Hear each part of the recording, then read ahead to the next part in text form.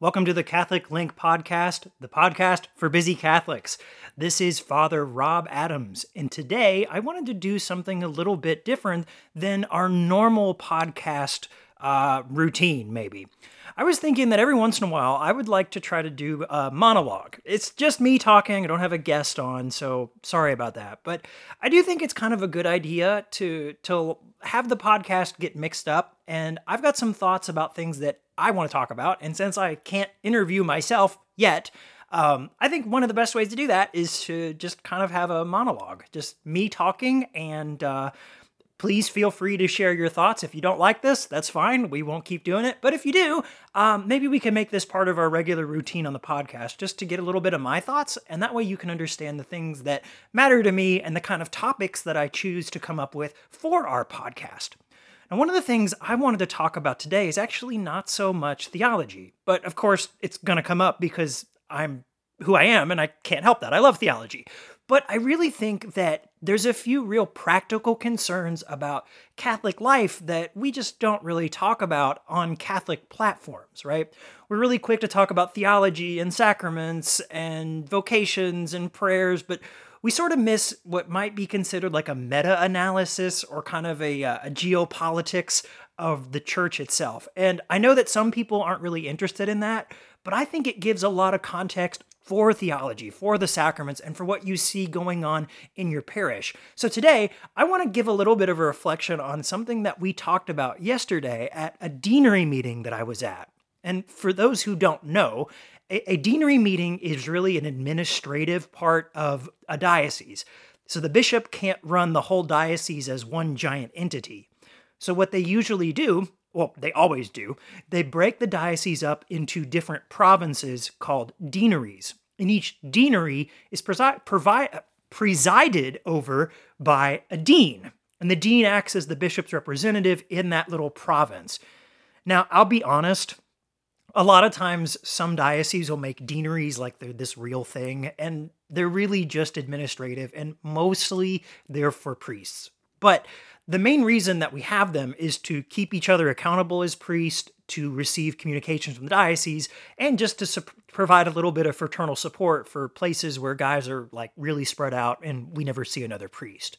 Anyway, so yesterday I was at my deanery meeting, and one of the topics we covered was life in a post-COVID Catholic church.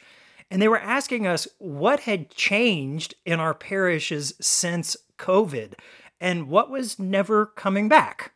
So I want to share a few things that I heard from myself and from most of the other priests. So the first thing that changed with COVID was we lost a lot of people. I think the national average is somewhere around 20%. Probably that's very conservative. It's probably much higher than that. But a lot of people stopped coming to Mass. Another thing we lost was during the lockdowns, we lost all of our programs. So people lost CCD, schools, potlucks, socials, you name it, it was over because of COVID. And some of those programs did come back, right? People have potlucks again, they have socials, we have CCD. But I think we all know some programs were kind of on their last leg before COVID. And once COVID hit, it was kind of a good reason for people to drop it or to let it go.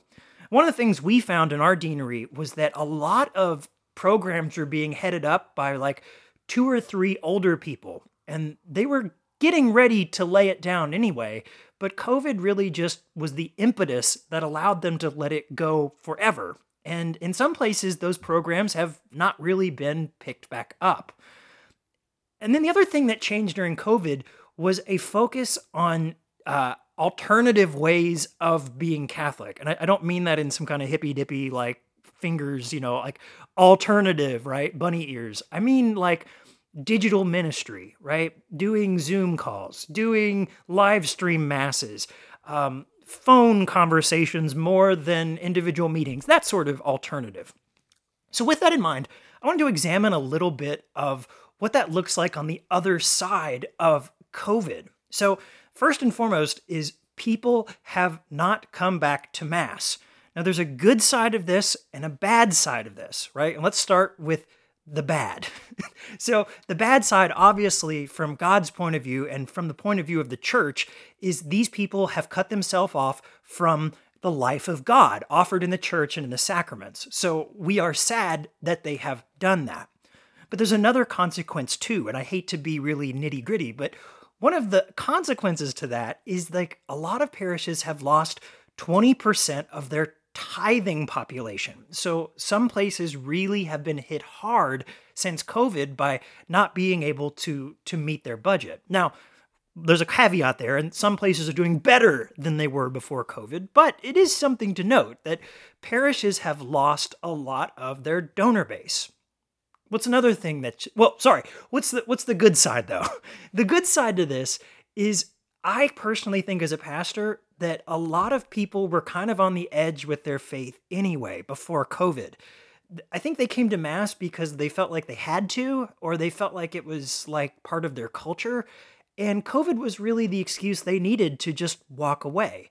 Now, I'm not happy that they walked away in itself, but I am kind of happy that the people that I'm dealing with now and that do come to Mass want to be there. They want to be at church. They want to be Catholic. And I think that that's a really good thing. Now, obviously, we need to keep the door open and we need to bring people back in first through the sacrament of reconciliation, but we do need to bring them back, right? Another thing I want to talk about is programs, right? So I mentioned before that our programs were sort of thrown off, right? Well, a couple things to note about that. First and foremost, I think it's time for American Catholics to realize that the Catholic Church in the United States is in a phase of contraction. Sorry, I stumbled over my word there. We're in a phase of contraction. So just like the economy expands and contracts, I think the Catholic Church expands and contracts. And that's not to say like we don't have a crisis on our hands with a massive falling away of people. We certainly do. But in terms of the institution, right? In terms of the number of parishes, the number of schools, the number of apostolates and outreaches, those things come and go through time. So what does that mean? It means that in some dioceses, you're going to see the number of parishes shrink. You're going to see the number of schools go down. You're going to see the number of outreaches and random little Catholic apostolates, they're going to go down. Now, that's not something that you should freak out about and become hopeless and be like, oh, the church is in a state of contraction. What are we going to do? No. In the state of contraction, it means the church needs to shore up the things that are important. So, what should you do? You should shore up your parish. Shore up your parish. So, help out with things, right? Volunteer to help with potlucks, volunteer to help with CCD, volunteer to be a part of the ministers at Mass, to be a lector, sometimes to be an extraordinary minister of communion, to be a cantor. Find some way to shore up your parish. And then finally, the best way to shore up your parish besides helping out is to tithe, right?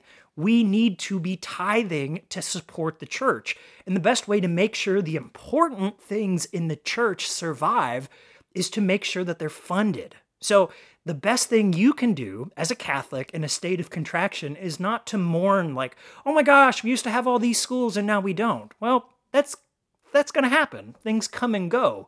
But instead, let's focus on maintaining the things that really do matter. Yes, socials matter. I'm not one of these who say, it's only about the sacraments. Well, yeah, but the sacraments take root in a community. The best way to build a community is by doing fun stuff. So invest yourself in your parish, invest yourself in these core Catholic things, and maybe don't get so upset about the peripheral things starting to fall away. All right, last thing that changed during COVID was that we developed all sorts of alternative and digital ministries, right? Live streaming Mass, talks, Zoom Bible studies, you name it, it's been tried. These things are really cool. So I live in the middle of nowhere, and it's been really cool to get to put these things on as a way to reach more people.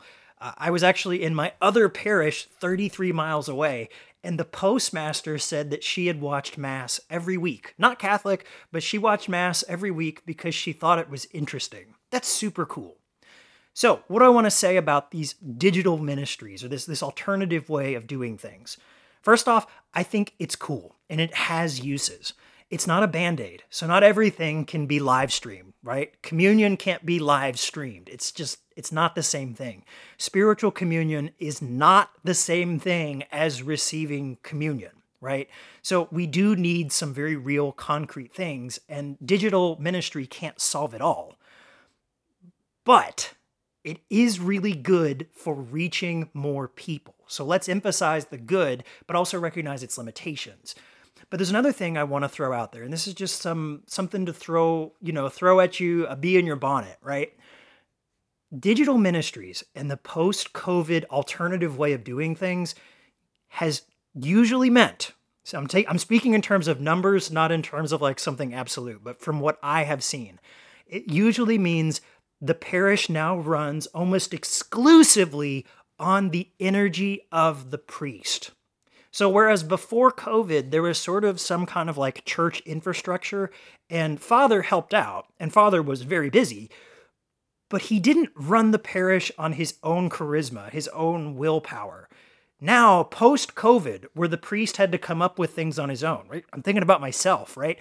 I had to live stream Mass from my house. I had to come up with lighting, camera, sound, right? I had to come up with all the programs, set up all the Zoom meetings, learn how all this works, learn how to stream on 3 different platforms at once. I think a lot of people don't realize in the post-COVID church that we have an entire set of things that are entirely focused on the priest's energy. And so maybe you should go to your priest and encourage him. Give him a little bit of like a pat on the back and say, "Hey, Father, thanks for doing what you do. Is there anything we can do to help?" You would not believe how awesome it would be to have somebody else come up with the idea for a potluck, somebody else come up with CCD, somebody else take over a Bible study, RCIA.